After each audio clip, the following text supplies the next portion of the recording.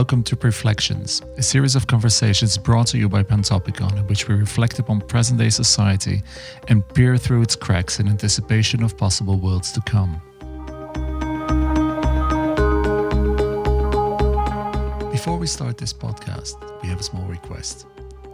If you appreciate our conversations and do not want to miss new episodes, we would love it if you would subscribe via Apple Podcasts or Spotify, or any other place you get your podcast from. And leave us your scores or reviews. It means a lot to us and we'd love to hear from you.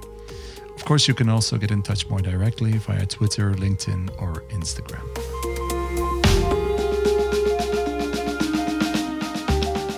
This week I sat down with biologist, engineer, artist, or in his own words, simply explorer and futurist, Angelo Vermeulen. Driven by his boundless curiosity, wonder and passion, we jump from small-scale biological organisms to interstellar space travel and back. From the first seconds of the conversation, you'll immediately notice why Angelo stands out in today's landscape of people engaged in both art and science at an international scale. A kind personality, an open but sharp and critical mind, but above all, eloquence and elegance in explaining and engaging others in his ideas. A central notion in his discourse, which obviously resonates strongly with me and our team at Pantopicon, is how desperately we are in need of diversifying our futures. Without further ado, Angelo Vermeulen. Enjoy.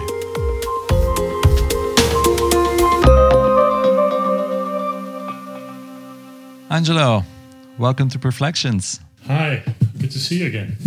Angelo, my guess is that different audiences know you in different ways. I mean, as a scientist, as a biologist, as an artist, as a spaceman, I would say, as a TED fellow, a tech pioneer. Considering those various angles, time-wise, it might be a risky question to ask. But could you tell the listeners a little bit more about yourself and your journey? Yeah, well. I wouldn't say there is like one single thread that connects everything that I do. There's really a series of interests that I've been developing over the past 2 years. I actually, if I would have to present myself really in a very compact way, I would say that I'm an explorer and a futurist. I think those are really the key aspects of what I do. And I work in different fields, as you said. I work in art, design, science, and engineering, but it's always from that same perspective, exploring and thinking about the future. And I'm particularly interested in mankind's position in the natural world. That's something that always has been interesting to me, and the position of our civilization in history. That's really the big picture interest of me. And my interest in space, for example, fits in there. So I'm not just interested in space exploration as such. It's really part of a much larger interest. But I have more specific interests as well, of course. And I think one of the things that often comes back in everything that I do is a fascination for emergence and self-organization. I'm a biologist, a developmental biologist, and an ecologist. It's already in there. But also in the artworks that I do, we often work with a co-creation approach. It's the same interest in emergence that is present in those art projects. And then secondly, when I'm talking about a bit more specific interests, is that I'm really fascinated by transdisciplinary thinking. And as I just said, co-creation. And the interest is really from an interest in collective intelligence, how to maximize collective intelligence and how to use that to rewire how we think about the future. I think that is really a kind of a good overview of what I do. How did that start? Did it start at a young age, or was that something that developed as you were studying as a biologist, or was it something that you would say goes deeper than that? It was always there. So when I was a kid, I was always walking in the fields and exploring, and I had my own small lab at home with a microscope and all kinds of tools. I was always really fascinated by biology. So I knew from a very early age, I knew I was going to be a biologist. But I was also really interested in space exploration, technology, history. It's always been there. But of course, the way I'm framing it now, when I'm talking about my interest in emergence and self-organization and transdisciplinary thinking, this framing is, of course, a relatively recent way of framing my interests. So, and that helps to develop yourself. So I would say, yes, those interests have been there always. And I think during my education, I really took a deliberate choice to start exploring things in parallel. At a certain point, I started a PhD in biology, but had this huge interest in contemporary art and photography. So I decided to go to art school, like an evening and weekend program, and I basically combined science and art within my weekly practice. Now that you mention it, years ago when I met David Edwards, who was at Harvard University, we talked about art and science and how naturally some people moved from one area into the other and back, while for other it continued to feel like a blasphemous crossing of boundaries, some treacherous terrain. But for the former, he would call it art science, one word, like a continuum. Is that what it's like for you as well? No, not at all. It's when I think about, first of all, I'm not really interested in art science. I mean, it's too limited for me. Like I said before, I'm working in 4 fields which have pretty distinct characteristics, and of course there's overlap. The boundaries are blurry or porous. Depends on the way you want to look at it. But I'm working in art, design, science, engineering, and the thing is, I'm much more interested in a transdisciplinary approach. This doesn't mean that I don't, how to put it, when you're really thinking about transdisciplinary working, it's not like you're neglecting or ignoring the fact that there are specific fields. Of course not.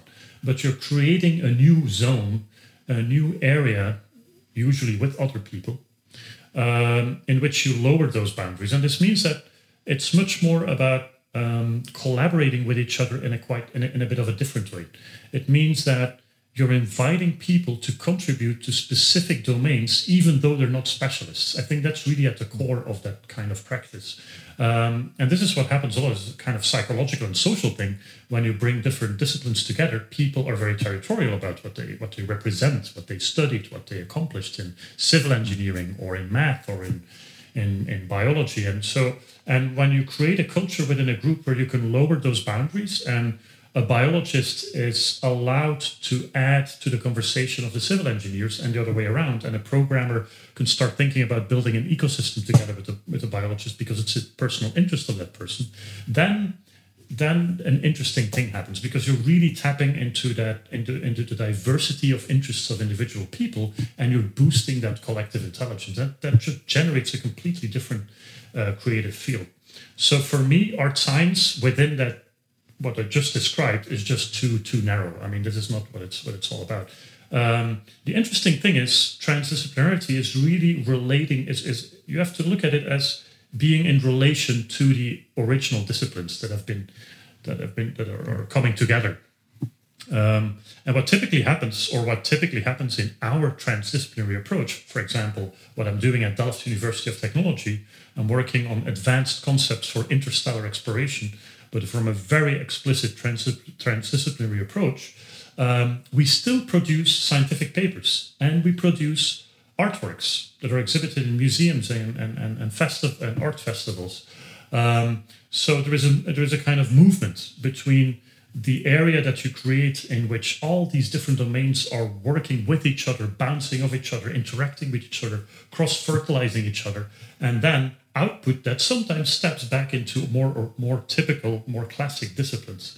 And that movement is I think really interesting.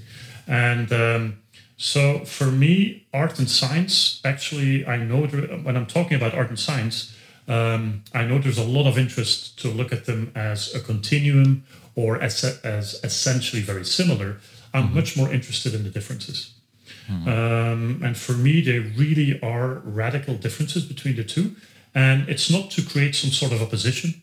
I'm not interested in generating opposition and tensions, but because they really represent different sensitivities and different ways of looking at the world.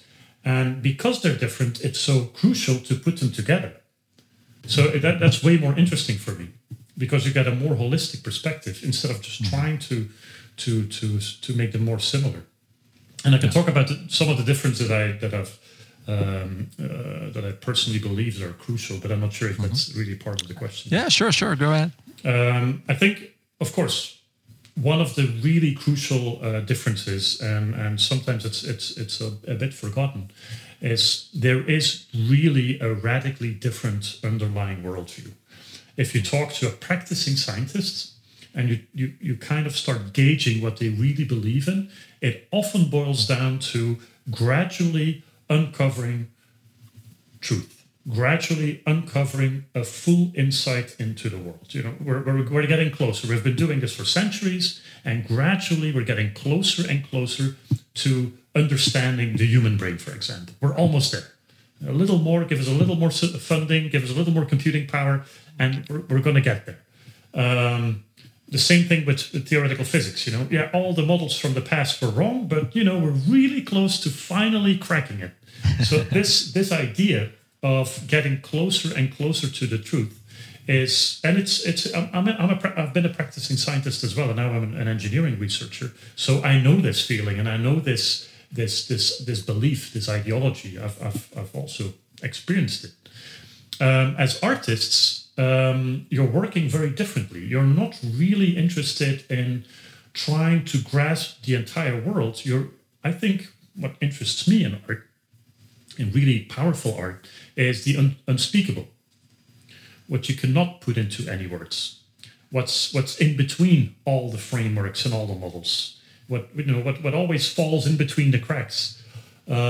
Also the impossibility of grasping the notion of reality as a mathematical thing, as a mathematical equation that needs to be found. You know, because as soon as you get closer to the so-called full insight, that actual horizon of full comprehension moves away again, and it keeps moving away. You never get there, and it's this. It's an asymptotic relationship almost. Huh? Yes, exactly. Yeah. And I think that this is where art resides. It's in this eternal impossibility of grasping everything.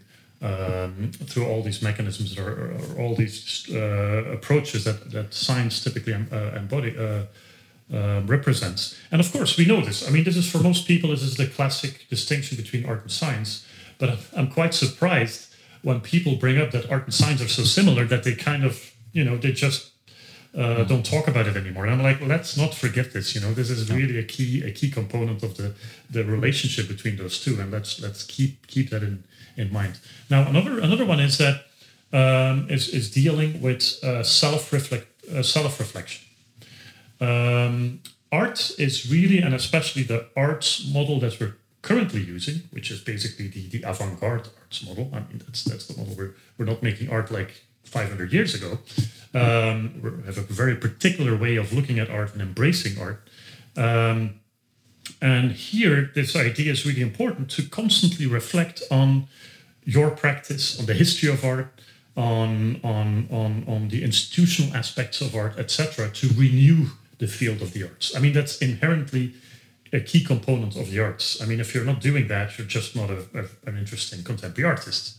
This is very different in science. In science, most scientists, of course, they're perfectly capable of this. Of course, they're smart people. But it's not part of their daily practice. It's not like they go to the lab and they have this whole exposure on a meta level, what it means to be in a lab, and the social construct that is also part of lab activities, for example. And it's just simply not there. I mean, if you engage with them in a reflection on science, they might be open to it, but it's not part of daily practice. So I think this is a big difference. And then the last one, I think, the last key difference that I find very interesting is the fact that, like I said before, the arts model that we're using now is an avant-garde model. So it's constantly questioning and turning conventions upside down each time over and over again.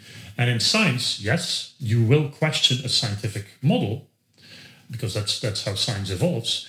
But there is this really key central paradigm in science. There's a particular methodology that everybody uses, and it's all built, the whole scientific universe is built around statistics. And this is what you will not be able to publish a paper without abiding by the statistics rules. So there is this core key component, and that in art, it's not. There is nothing like that.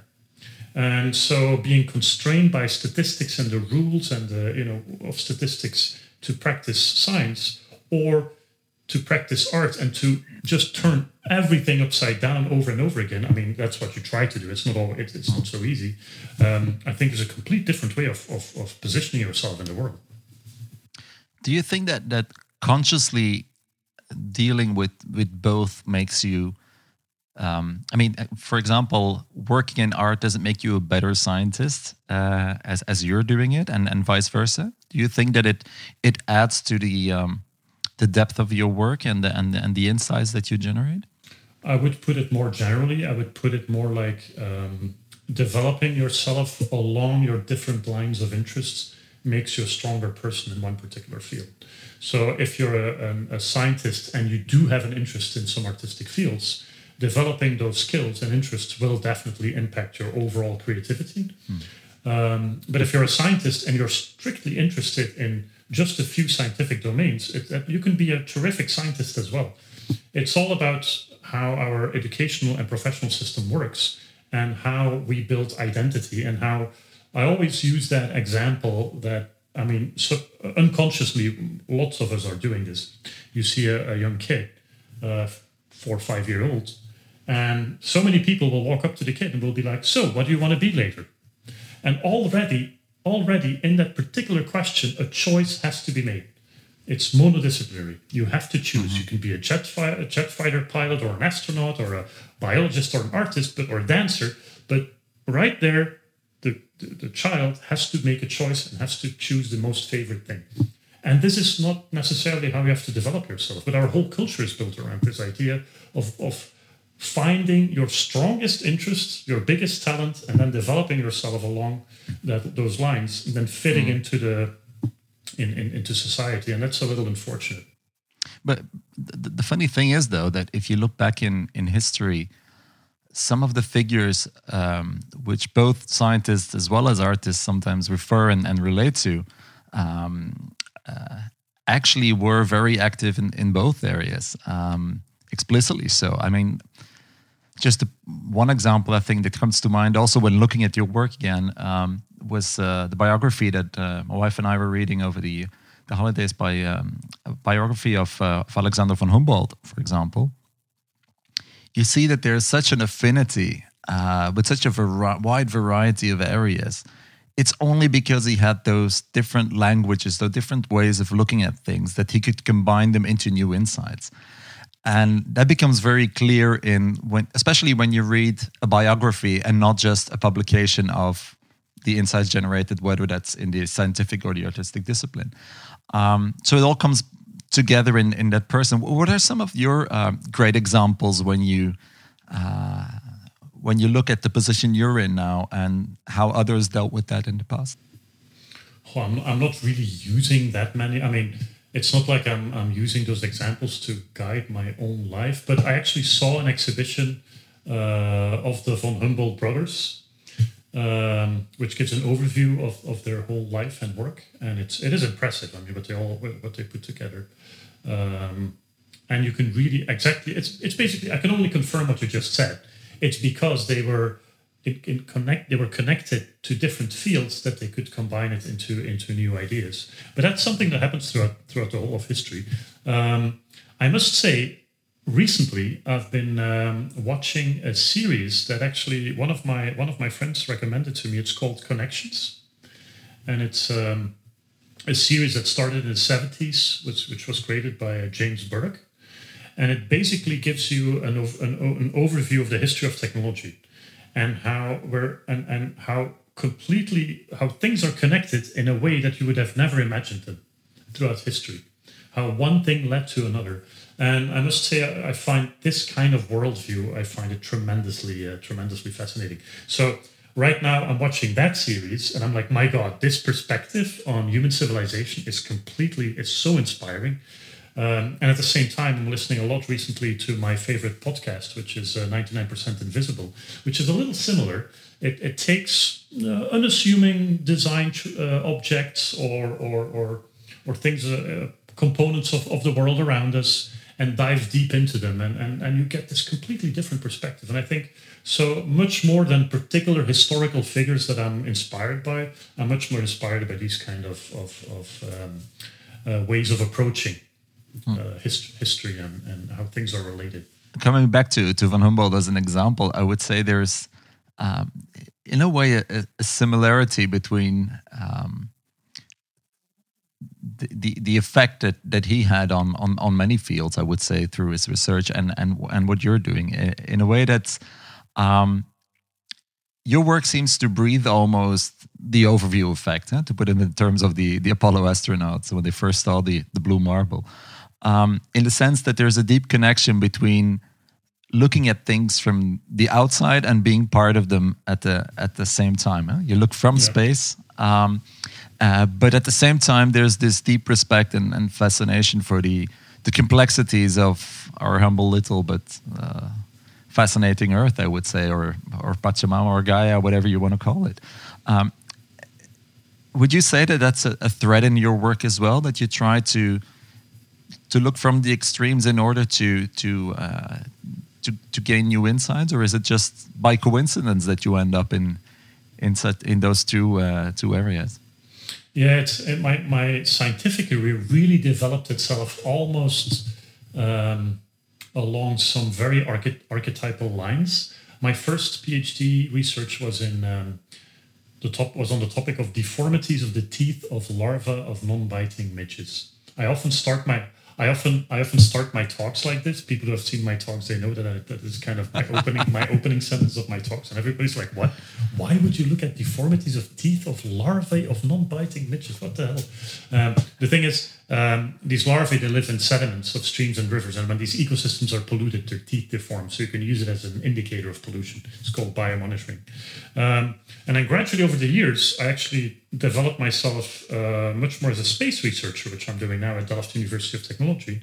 I'm working on advanced concepts for interstellar exploration. So I literally made a move from looking at the world through a microscope to designing concepts for starships. So it's this massive, but I'm still interested in both. It's definitely not that I moved away from one to the other. And I kind of, this is really what I'm very much fascinated by. It's this, the larger perspective of things. And this is really on a spatial perspective, like what I just said, from the microscope all the way to these large structures that I'm designing with a whole team at Delft University of Technology to bring mankind deeper into space, but also historically. I am really fascinated by history. I read a lot of history. I watch a lot of things dealing with history. And it's just to understand, I mean, you can only be a proper futurist if you understand the mechanisms of the past. And that's how you can extrapolate towards the future. So in order to work to design things like starships, like future large-scale structures in space where mankind will live, it's almost like reinventing society. It is really useful to look at history and to try and learn lessons from that you can implement in such structures. Well, I think the issue of scale, to me at least, it resonates strongly because, I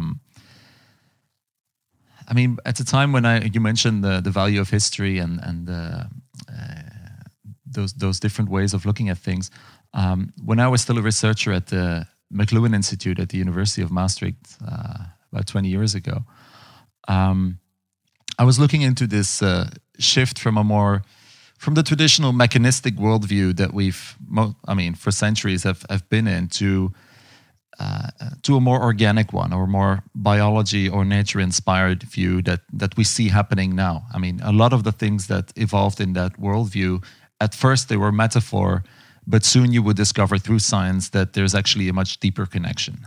And it seems like we're on a journey, as humankind, I would say, to uncover more and more of that. So I would say it's not just a metaphor. It's not biology as a blueprint for human creation, but it's perhaps also something at a more philosophical level.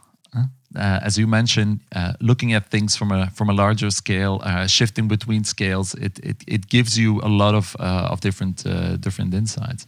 The same, I would say, almost goes for your direct connection almost between your space-related research and biology. If we look at how many technologies that were developed for use in space afterwards found civil applications later on, or the insights that were generated by means of them would find civil applications that everybody uses nowadays.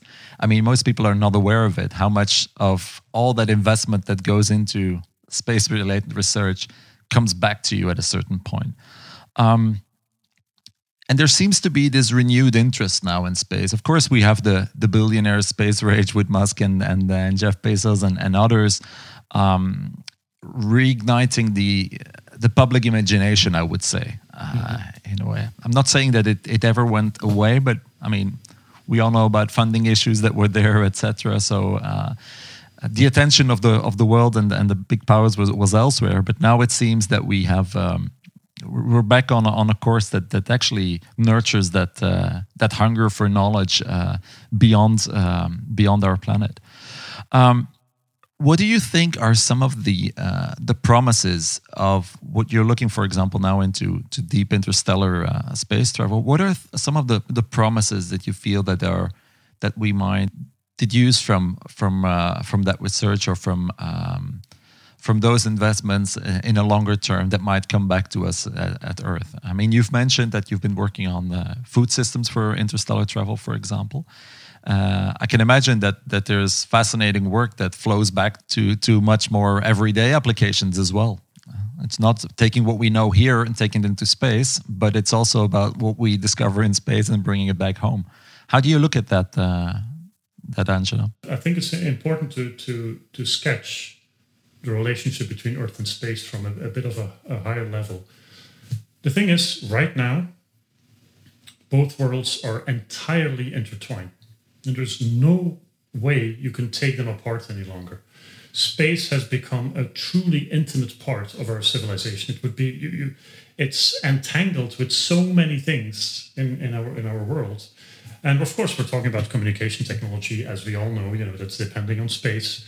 But just even understanding how the world moves and works in terms of management of resources like water and forestry and agriculture. There's so much that is now fully intertwined. So it's almost artificial to talk about Earth and space as being opposed, and then trying to figure out how space can benefit Earth. Space is actually instrumental in taking care of Earth, and I think people sometimes forget that something like climate change has been discovered because of space technology. Without space technology, we'd never discovered it or even understood it or even have come up with models so we can figure out how to counter it. This is all because of space. So if people are like, we should take care of Earth first and space, that maybe we can invest in that later, that doesn't make any sense at all. And also, it's not just a false opposition between those two, between Earth and space. It's also a false separation. And that's really a shift. And I think many people are not yet aware of that. In the early days of the space race, 50s, 60s, space was still the outer world. It was somewhere far away. It was just this frontier. Right now, everything between Earth and then, let's say, the furthest satellites, there's all kinds of technologies present there. And the International Space Station is one of them. There's all kinds of other probes and satellites working there. So I look at it as really one physical continuum. So it's basically more like the shell of human civilization has gradually expanded further and further away of Earth. And within that shell, that is human civilization. So, we really need to build a different imaginary about all this. And this is much more useful.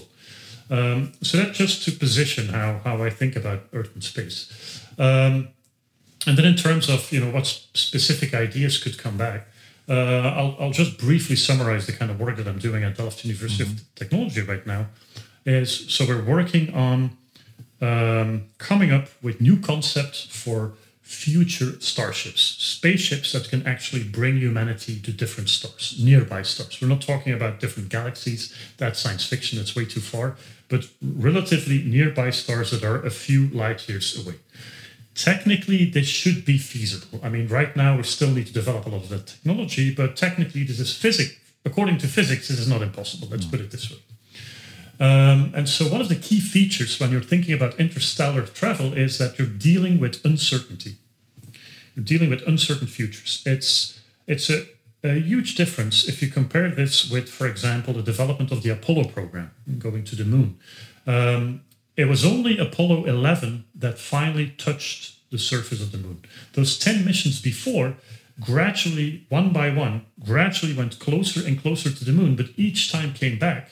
And then all the lessons learned, all the risks that people discovered, and all the potential problems that people discovered were used to optimize the system and then go back a little further again. This is the gradual development of space technology. With interstellar travel, this is not possible. You can't go like a little interstellar, come all the way back to fix a few things in your spaceship, go back. It would take you centuries to get anywhere. So how... On one hand, you have an uncertain future because you can't map the whole trajectory and all the risks of radiation and particle impact, for example. So how do you deal with that? You're an engineer. You get the assignment to develop a spaceship, but you don't really know what's going to happen. This seems like, okay, that's the end of the line. This is not going to work. And then biology comes in. Because you could, and that's what we're doing with our team, we're actually developing spaceships that develop and evolve over time. They're not blueprints. They're not like fixed designs that you send out like, anything that is being sent out right now, which is perfectly fine. But for, like I said, for interstellar, we need a different approach. These are kind of spaceships that start out with a particular basic configuration. And then during the journey, the spaceship 3D prints itself. It's using 3D printing technology that you're basically building your hardware along as you go. And moreover, because the structure is modular, you can reshuffle the modules. So you can really change the morphology of the spaceship. So the spaceship can actually, morphologically, it can evolve. And what we use as a resource for the 3D printing, because 3D printing, of course, you need materials to print with, is actually an asteroid. So we're connecting a proto-starship to an asteroid. It starts mining the asteroid, the inside of the asteroid.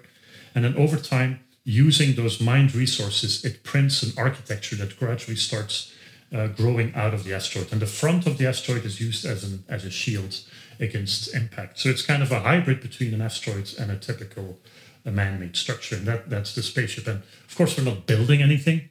We're working with computer simulations and simulating different aspects of this concept. Now, the thing is, as an engineer, you can work really hard on building a physical structure that arrives intact at its destination. But if everything that lives inside is dead, then your mission is still a fail. So in our computer modeling, we also build in a virtual ecosystem to make sure that the technology and the architecture is doing its job, not just from a structural perspective, but also from a functional perspective in terms of keeping people and biology alive. So that's really what we do. And because this is my current research, and I can talk for hours about this, as you can imagine. We can make a part 2, don't worry, and a 3 as well. So let me summarize maybe the two key takeaways from this kind of research that we can actually apply on many different fields beyond starships. The first one is the ecosystem. The ecosystem that we're using is inspired by an existing regenerative ecosystem that the European Space Agency has been developing over multiple decades. It's called MELISSA. And the MELISSA system is a closed-loop regenerative ecosystem. It doesn't really look like a traditional ecosystem. It looks more like a kind of lab. It basically consists of 5 compartments. People are one compartment. People are considered as one compartment. And all the waste materials that come out of a human body are gradually broken down through a series of bioreactors with different microorganisms and are gradually turned into nitrates and CO2 for plants. And then the plants provide oxygen and food for the astronauts. So it's a fully closed system where every molecule counts. And it's this perspective that is incredibly useful on Earth. It's sustainability, but like on steroids. It's really looking at the world through a molecular lens.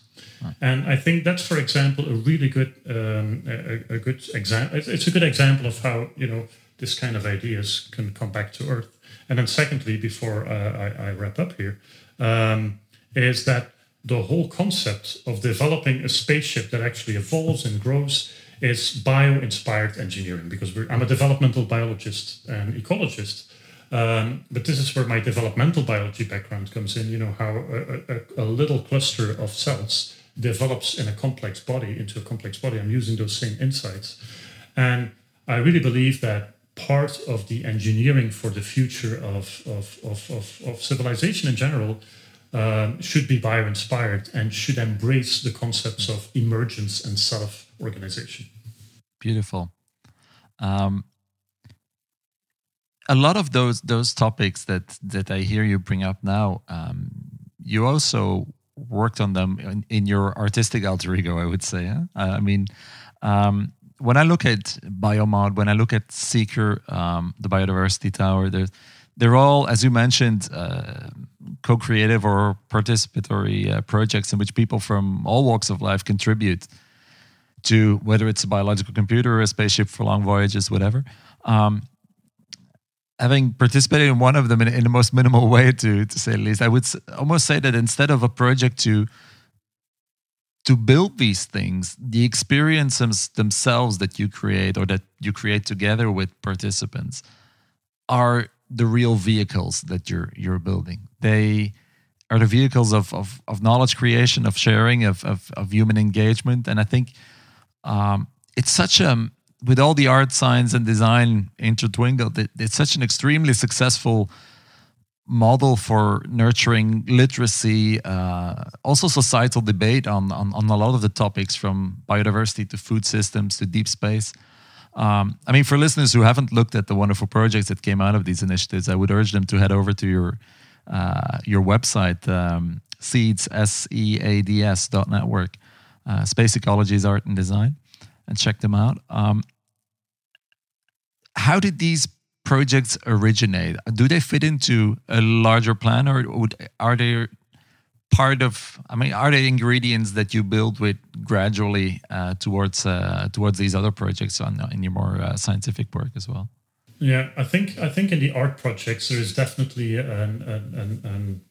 there's a shared interest, of course, between the artistic and scientific projects, but there are also focus points that are way more explicit in the artistic projects. And I think the social component is very important in most of these art projects, which at this point I'm not including yet in my scientific work, which doesn't mean I have no interest in this, because I would love in the future to start incorporating social components into my scientific work. But that's, not now. I already have enough to explore.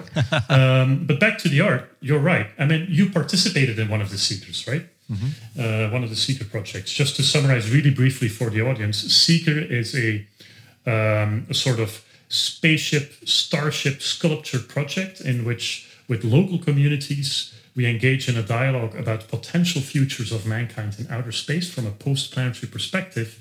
And using recycled materials, we build mock-ups that are quite extensive and large, architectural mock-ups that are actually inhabitable.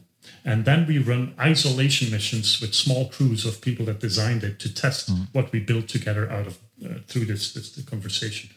And so conversation and social dynamics within this co-creation process is key. And it's actually part of the art, which is always a bit difficult if you show it. Because when you show it, people see the artifact that resulted out of all that social dynamic.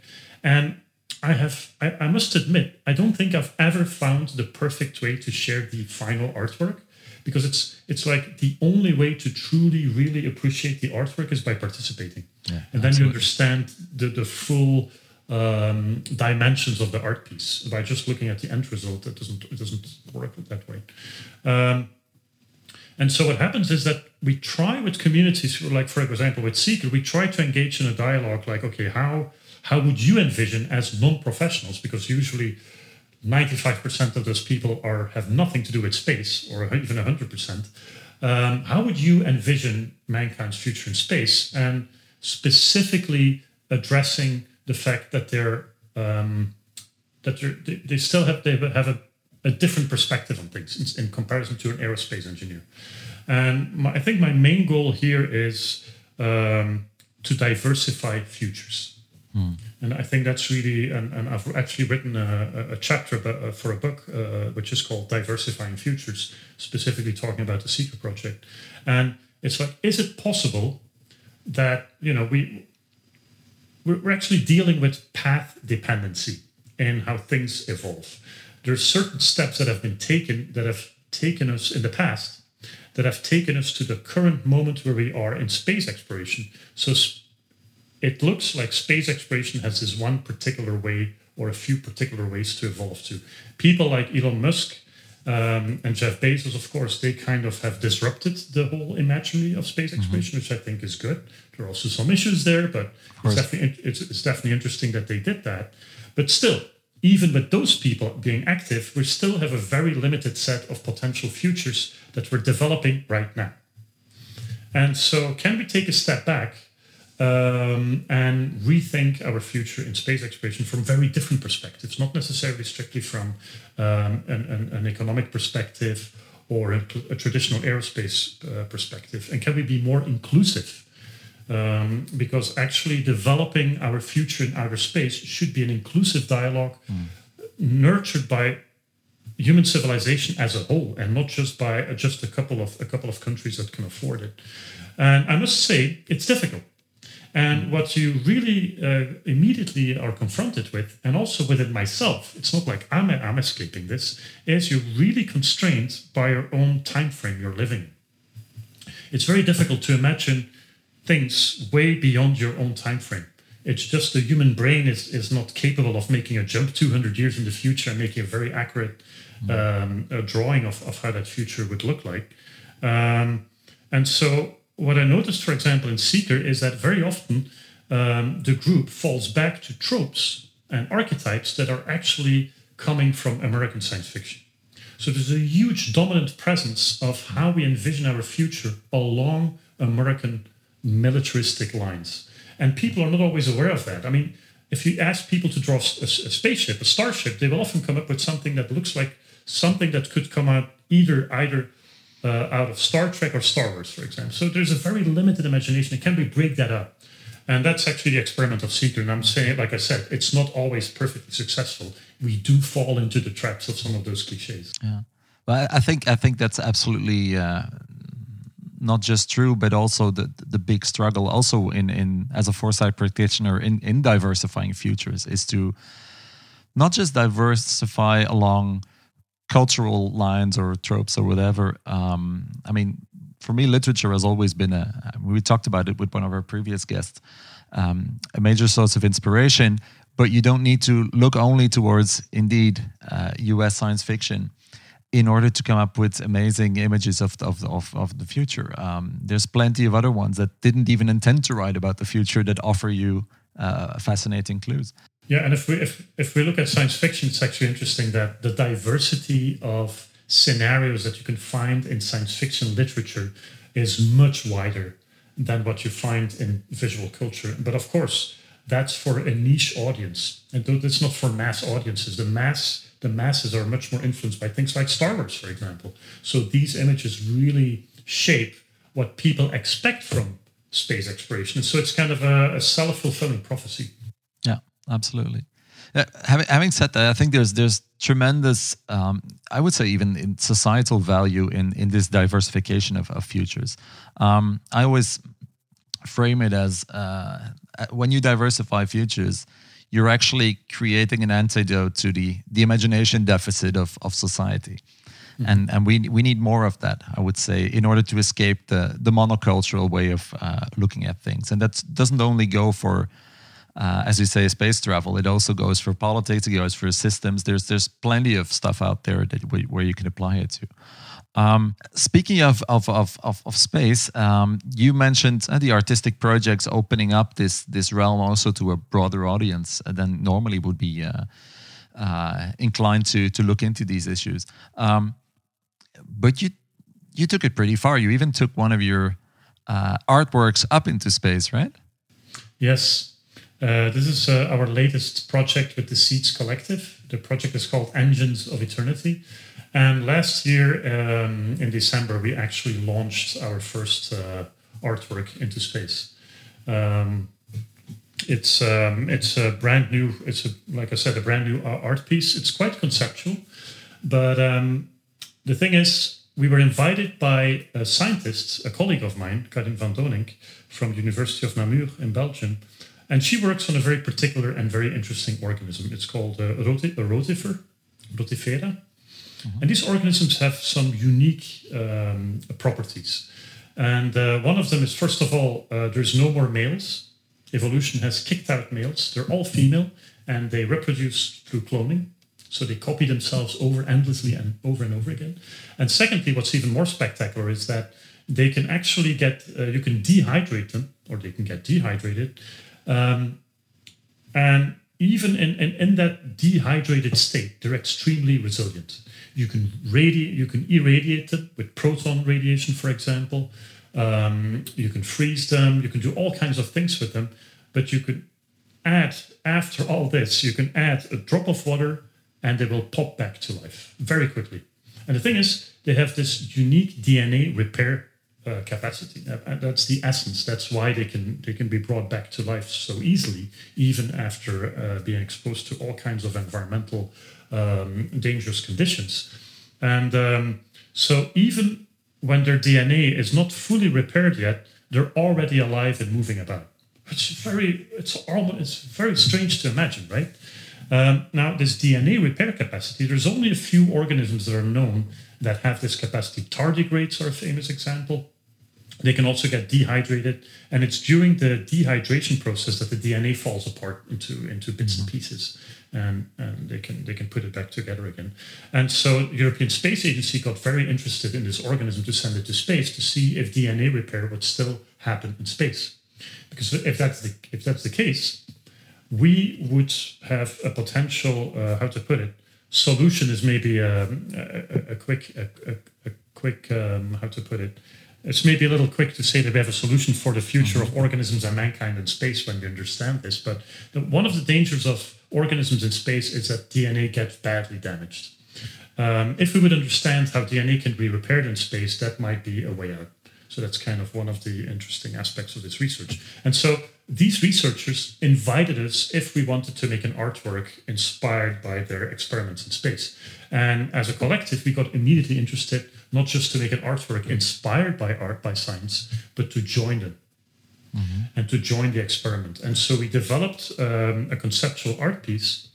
We sent a particular code into space along with the organisms. And the idea is that the code, which is basically my fingerprints, a stencil of my fingerprints, the code is being sent to space, it's coming back to Earth, and then this code is being evolved according to the biological response of these organisms. And the code represents a particular shape through parametric modeling. And so you will see how the shape, the parametric shape, is evolving according to that biological response. And so this physicality represents what happens in space. It's almost as if space becomes a creative agent, and it's really shaping and morphing the artwork. Now, the beautiful thing is that we're talking about 3 launches. So the artwork is not just shaped by what happened in space, but it's being sent back to space and maybe hopefully a 3rd time. So the artwork is really, truly developing and evolving itself in this physical transition between Earth and space. So it's very different than a lot of other artworks in space that actually are finished artworks that are being sent up in space and being exhibited there, and then either they come back or most of the time they never come back and they're being jettisoned. But in our case, it's very different. It actually relates to what I talked about earlier. It's this continuum between the surface of Earth and everything that is in space that you have to look at as one whole. And it's in this zone between the surface of Earth and deep space that our artwork evolves and develops itself. Wow. You mentioned before, Angelo, when we look at space, for some people, space is, to put it bluntly, is almost an excuse not to take care of this planet. It's like, okay, we just have to move quickly so that we can get out of here when things get nasty, and we We have a second home somewhere. You already mentioned how that is a completely ridiculous concept because of how much we're intertwined. But there does seem to be some of that pushing us, pushing some of the space research as well. How do you look at people that start from, or not just the people, but how do you think about starting from that angle? Like, it's our last resort. It's the escape pod that we're designing. Yeah, honestly, I totally do not connect with this kind of way of looking at things. I think taking care of Earth is the key to human existence. This will change, and I can talk about this in a bit. But I think, not that. Yeah, let me clarify this a little bit. Being very cynical and developing space exploration as a means to make sure that we won't go down, and then as a result of that, giving up on Earth, I think there's not really many people that will embrace this. I mean, you can criticize Elon Musk's Mars colonization plans, and I definitely have some criticisms there. But Elon Musk, I don't think he will say that, forget about Earth. I mean, He loves Earth as much as everyone else does. I mean, it's... On the contrary, I would say. Yes. So let's not make this into a kind of false kind of opposition there. I don't think that's really what's happening. I think there may be two aspects that I briefly want to touch upon. The first one is we are risking with people like Elon Musk and especially Jeff Bezos to bring neoliberal capitalism into deep space and to develop human civilization in deep space along neoliberal capitalist predatory lines. And I think that's really a problem. I mean, that's something we need to be careful about. Even though I must say that Jeff Bezos says that his vision, which is inspired by Gerard O'Neill's work from the 70s, building giant colonies in space. Jeff Bezos' idea is let's build those colonies and let's build heavy industry in space and let's reinvigorate Earth and let's make Earth into a garden again. And, let's move all the industry away. And so Earth can be this biological system again, which theoretically sounds wonderful, but practically, we're still very far away from this, of course. So he tries to put some ecological sensitivity in there, of course. But what I'm actually interested in is in the post-planetary stage of human civilization, which is going to be the next stage in space exploration. Post-planetary means not like we give up on planets, not at all. On the contrary, it's basically a stage of human civilization where people live in different types of constellations throughout the solar system and beyond. And living on the surface of a planet like Earth or Mars is one of the options. But some people might live in giant spaceships, like the ones that we are designing in our computer simulations in Delft. Some people might live in a mining colony. There might also be other kinds of stations and spaceships around, different distances from Earth. And it's that collective that is humanity. Humanity is really spread out over all these different configurations, and that's why it's post-planetary. And what you can see in some science fiction, like The Expanse, for example, is that this will generate, this could potentially generate all kinds of problems, and we're mostly running the risk of alienating from each other. We're different cultures developing. Different cultures developing in different locations will start to get alienated from each other, and we lose that sense of connection. And I'm very interested in the stage where people are born in a completely different world than Earth, and to see what happens to them if they would be exposed to Earth. Because one of the theories about our relationship to nature is called biophilia, that we are hardwired, it's encoded in our DNA that we are attracted to biology. Even a green color has a soothing effect. So we are naturally attracted to oceans and to forests and to landscapes with nature. And I wonder if you're born on the moon and you grew up on the moon and you go to Earth, if you will have that same sensation, or you will actually long for the beautiful gray tones and the dryness of the moon, and this is your comfort zone. We don't know yet. Nobody knows. But these are really interesting questions, I think, that will be part of the deep future of mankind. Absolutely. I think it also brings in how crucial some of the humanities in terms of sciences to include in this endeavor are. I remember that also from our conversations during your Seeker experiment here, which you said, well, psychologists, sociologists, people from political sciences, everybody should be involved in order to really not predict, but anticipate some of those changes and explore some of those changes that might occur in this post-planetary civilization. Exactly. Is that also part of your? Are they also part of your research team in Delft, or how do you connect with those domains? So I totally agree with you when you say that we need to look at the future of mankind in space from a different perspective than just the aerospace engineering perspective. Aerospace engineering is at the heart of everything there. I mean, there is no doubt about it, and the work they do are sometimes works of art. I mean, some of the technology that is up there is just so beautiful, so amazing. But we're at a stage where we're really beyond keeping people alive in a tin can. And so we need to bring in all these other aspects because we're going to go for much longer into space. We're going to go with more people into space. So there's going to be all kinds of social and psychological aspects. We're going to bring biology into space. So suddenly all these other components need to be thought of and need to be reflected upon.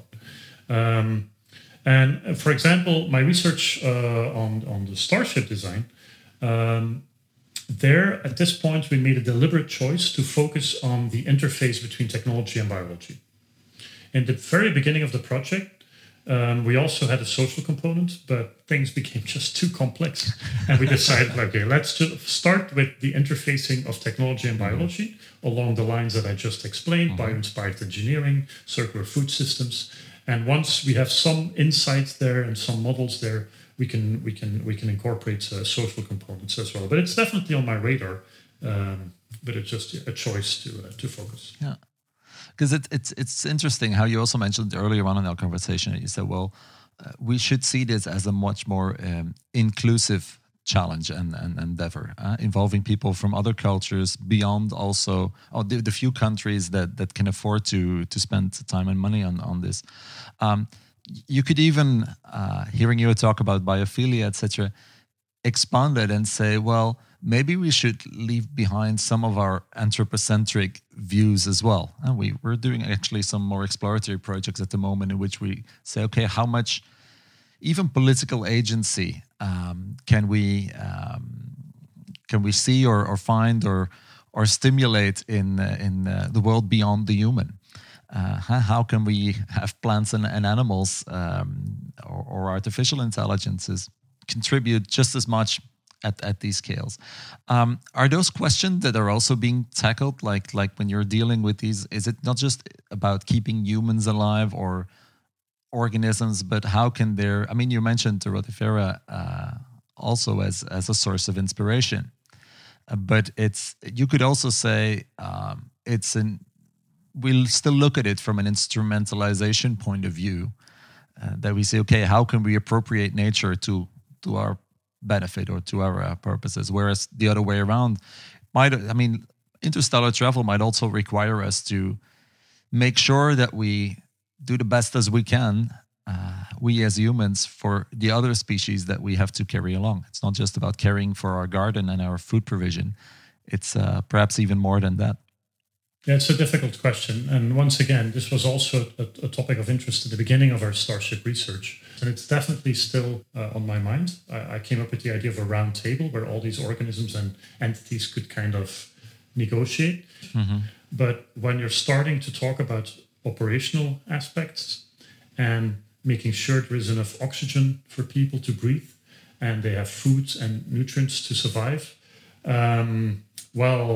you could allow the bacteria to do whatever they want. Like in Biosphere 2, for example, you had ants and cockroaches kind of running over the place.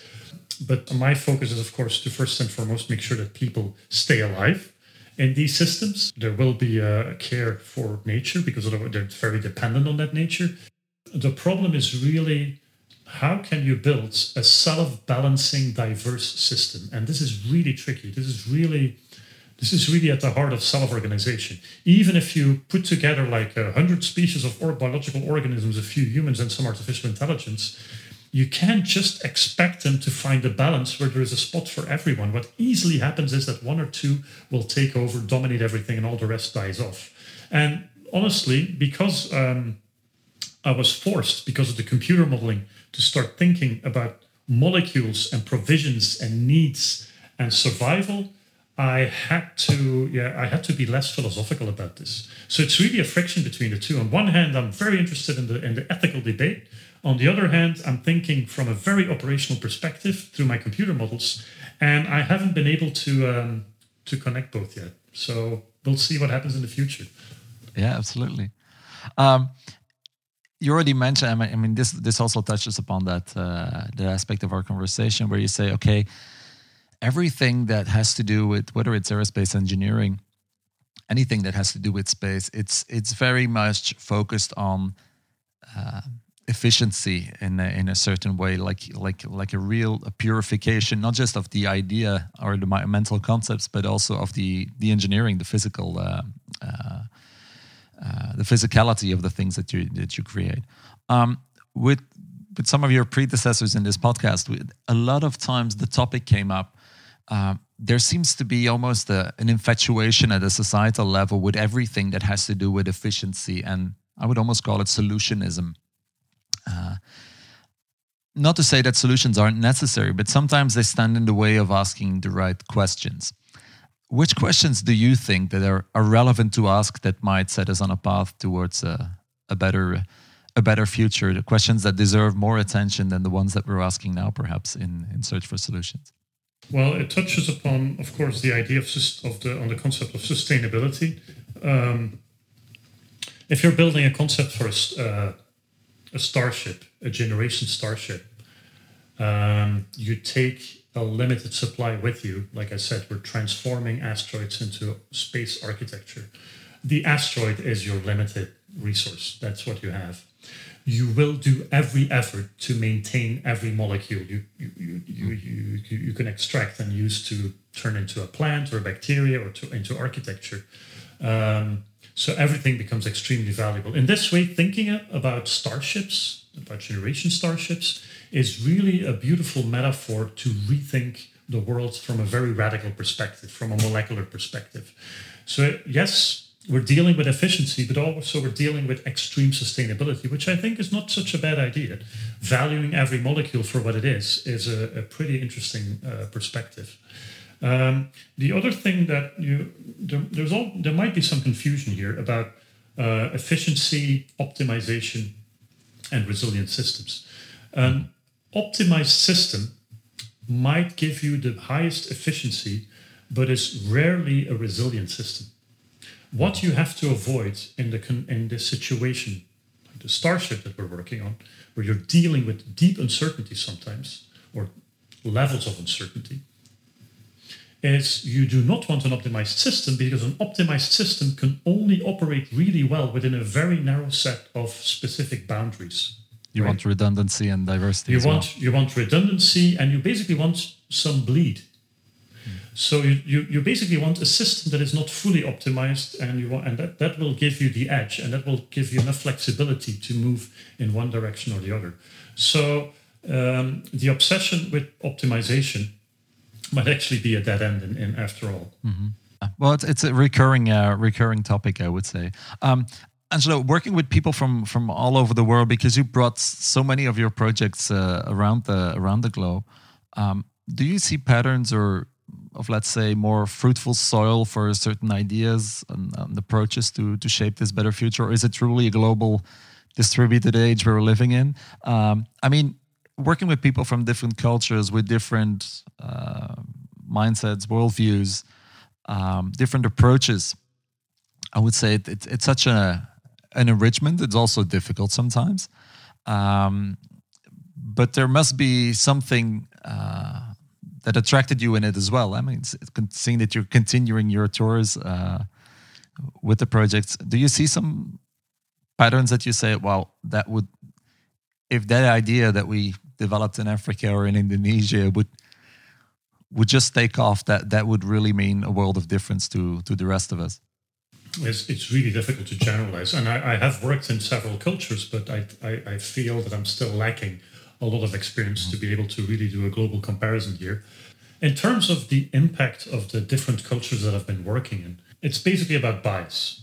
And for example, what struck me in America when I was working there on Biomod, the Biomod project, where we combined computers and ecosystems, we built living ecosystems inside recycled computer networks, that a lot of the women there would, when they heard about the project, would immediately withdraw. It would be like, yeah, but that's computer stuff. It's for geeks. It's for guys. And I was quite struck by this, that there was this very particular gender-based response.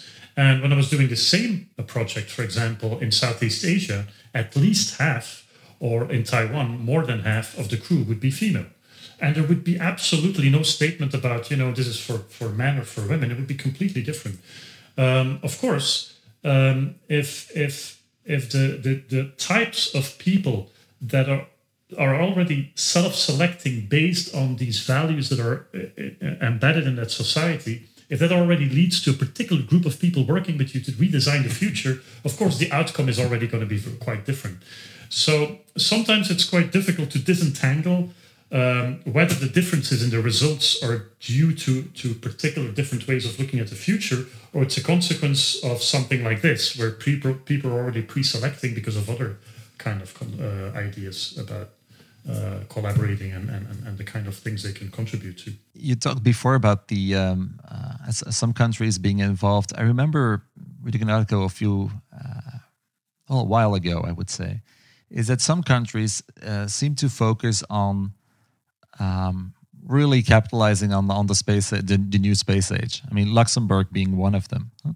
Like it's political strategy, it's economic strategy to say, listen, if you want to start something that has to do with space, you do it here. That we give you the best ecosystem in terms of bringing in the money, helping you set up things in a legal framework, etc.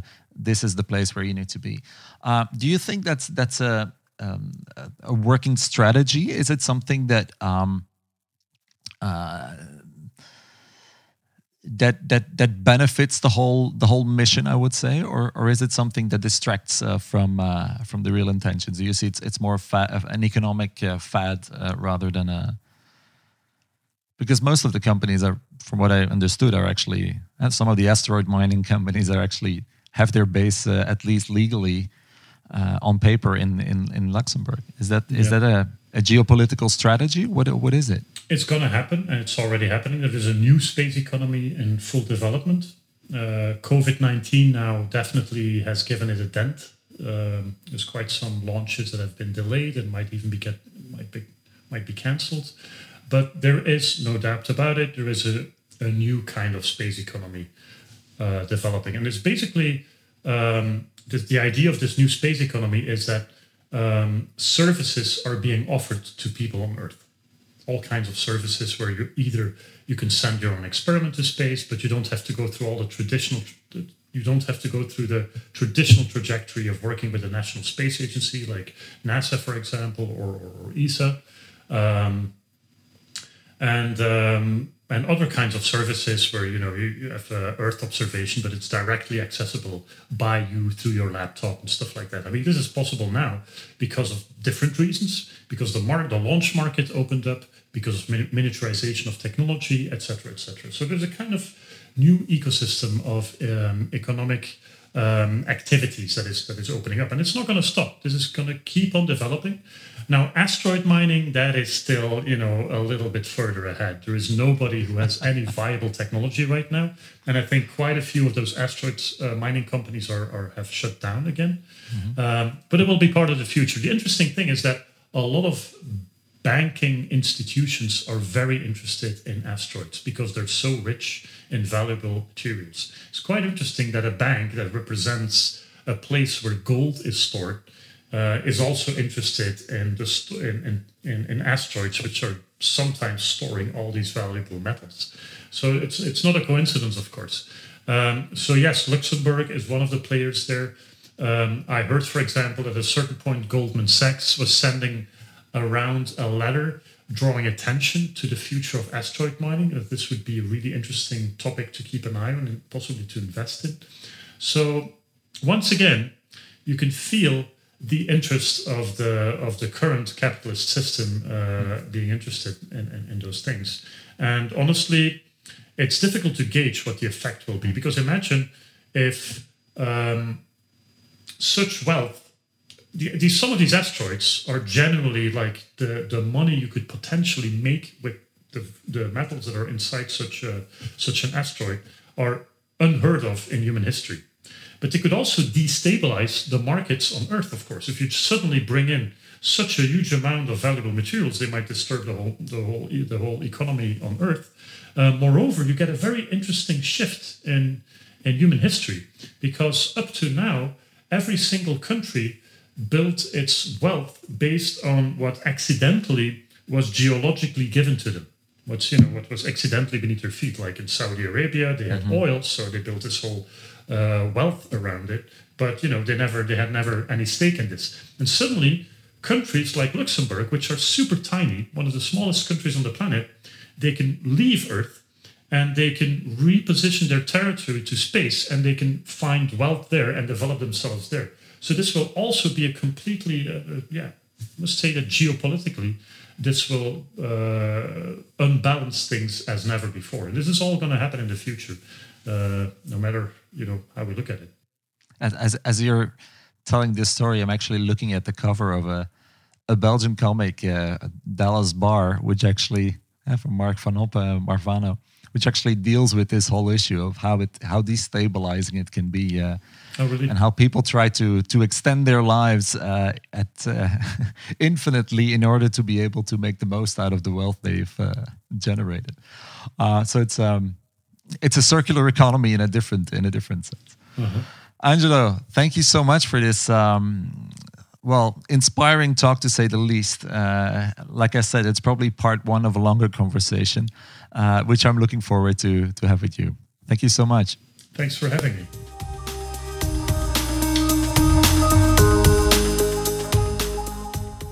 Thank you for listening to yet another episode of Reflections. If you enjoy our podcast, we would love it if you would head over to Apple Podcasts and rate us. And to continue the conversation, feel free to get in touch through Twitter at Pantopinik, PANTOPINIK. And you can find Pantopicon, our foresight design studio making this podcast possible, at Pantopicon BE, PANTOPICON BE.